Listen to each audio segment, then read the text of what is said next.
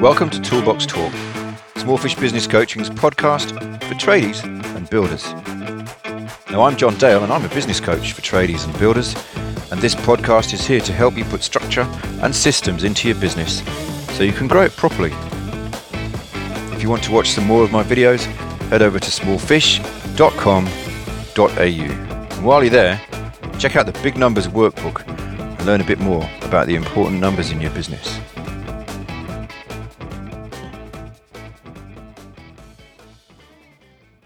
Hey there, what's the best place for a business to borrow money?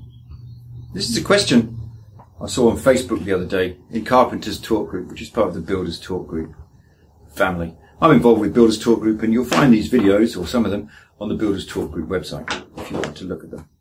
So this guy asked this question. He wanted to borrow £30,000. And people ask questions of the group, and people try and help each other, things like that.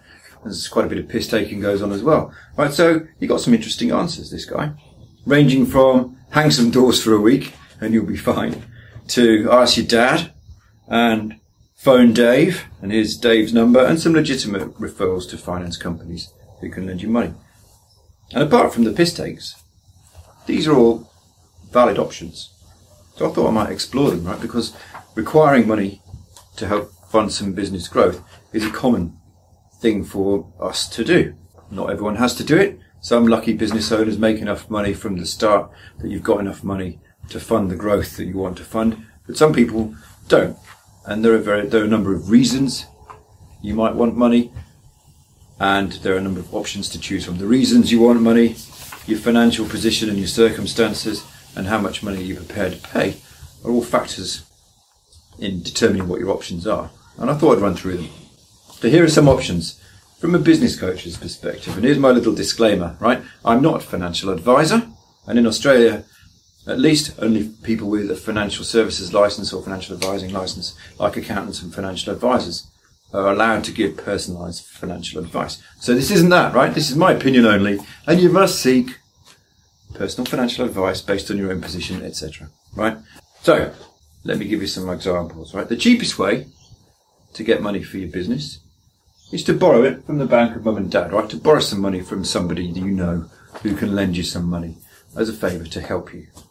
They generally charge nothing. You know, they'll be more rudimentary in looking at your finances. They'll be doing it to help you. So if you can get access to money from mum and dad or a friend, that's the first place you should go looking. And in many instances, right, when we look at successful, wealthy people who've made their millions, they all had help from family members or friends, right? So don't think that you shouldn't do that or that it's cheating, right? Successful people did that, and you should too if you can. If even you're lucky enough to have your own personal private stash of money, you should go looking there first before you think about borrowing money, because borrowing money from an institution like a bank is going to cost you.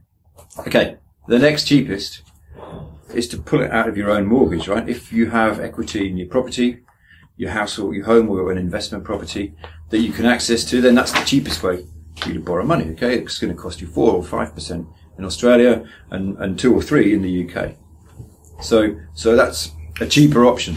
It feels a bit more risky because you're securing it against your house, but it's less risky for the bank, which is why it's cheaper, okay? You're talking mortgage interest.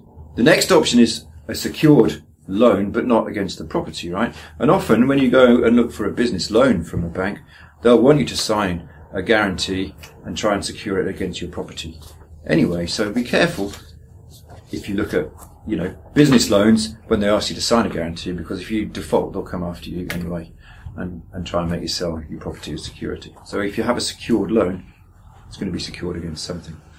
Now, secured loans but not against property, I'm going to call that asset and equipment finance, right? And that usually really applies when you're buying a vehicle or a digger or some equipment, some plant and equipment, right? And the lenders can secure the loan against your plant and equipment, which means it's lower risk for them, and you can get interest rates of 7 to 9 or 11%, which is great. The next option is unsecured loans, right? If you're not buying a vehicle for them to secure something against, you don't have property, or you're not willing to put your property on the line, then your next option is an unsecured loan. You can get a personal one, or you can get a business one, and they'll want to see your financials, personal or business, and they'll want to get some comfort that you can pay back the loan and all that. So you may or may not get one, you may or may not be entitled to one, and they'll cost you more. They'll cost you between 11 and 15% because they're higher risk. And a business is higher risk than a personal one because you can fold a business and they've lost everything. Okay? You see we're getting more and more expensive now. Credit cards are next, which I forgot to put on my picture. Right, credit cards interest rates vary between 15 and 22%. So they're good for, a few tens of thousands of dollars perhaps, and perhaps good for a short-term fix if you know some money's going to come in. But beware the danger of borrowing on credit cards, not paying them back, and paying thousands of dollars every month in interest. It's an easy trap and a common trap to fall into, right? So beware, I think, with credit cards. At least with a business loan, you're going to pay a monthly fee back and it's going to be paid back after 2, 3, 4, or 5 years. The final one is what we call invoice financing, and people will secure some finance against your invoices. And they'll, you raise your invoice, say for 50,000 on one of your customers, they'll give you most of that, 80 or 85%, right away, so you get the cash flow into your business, and when your customer pays the invoice, they'll give you the rest, and they'll charge you a fee. They typically charge 3% of invoice as a handling fee. 3% of invoice is, if you're invoicing every month, is a lot of money, right? 3% of your annual turnover is a lot of money to spend, so it's expensive finance. You could get access to more. You can get access to, almost most of your 85% of what you invoice every month. So if you need lots of money, it's a valid option. But it's a bit like crack. It's very hard to wean yourself off it. So again, be a bit wary, okay? Beware. I think, from my perspective, obviously there's the loan shark and you can often pay with some fingers. But borrowing money is expensive. Consider the cheap options first, if they're available to you, and only gravitate to the more expensive ones if you really need to, and if you think you're going to be able to pay it back. If you borrow 100,000 at 20% per annum, that's $20,000. What, 15% per annum? That's $15,000 every year until you've paid it back. If it's a 5-year loan, you're talking $60,000 of interest, right, or around thereabouts. So, beware. It's expensive. Repayments can hamper you in other ways. It's not always the easy, quick fix that it can feel like, right? And I hope that's helped you with your choices. Don't underestimate the opportunity of borrowing money off parents or your own property and things like that. Of course, you could always sell a child or a kidney, right, if you want some cash, if you think it's a worthwhile investment into your business. And of course, you should talk to your advisors, right? Talk to your business coach, or talk to me particularly, or talk to your accountant and get them to think through what your options are, right? A big mistake to make is to borrow loads of money thinking it's going to fix everything and find that actually it digs you a deeper hole. So be wary. Consult your advisors. Be cautious.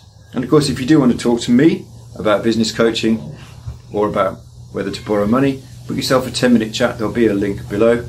Right, we call that a filter call, and we'll talk about whether business coaching is the right thing for you, whether you can afford it without borrowing money, whether you're coachable, whether I think I can help your specific situation. Okay, and if that's not the right thing for you, consider the next Tools Down workshop, which is a 2-day event where I explain and teach the framework I use to help people grow and scale their businesses. See you later. Thanks for listening.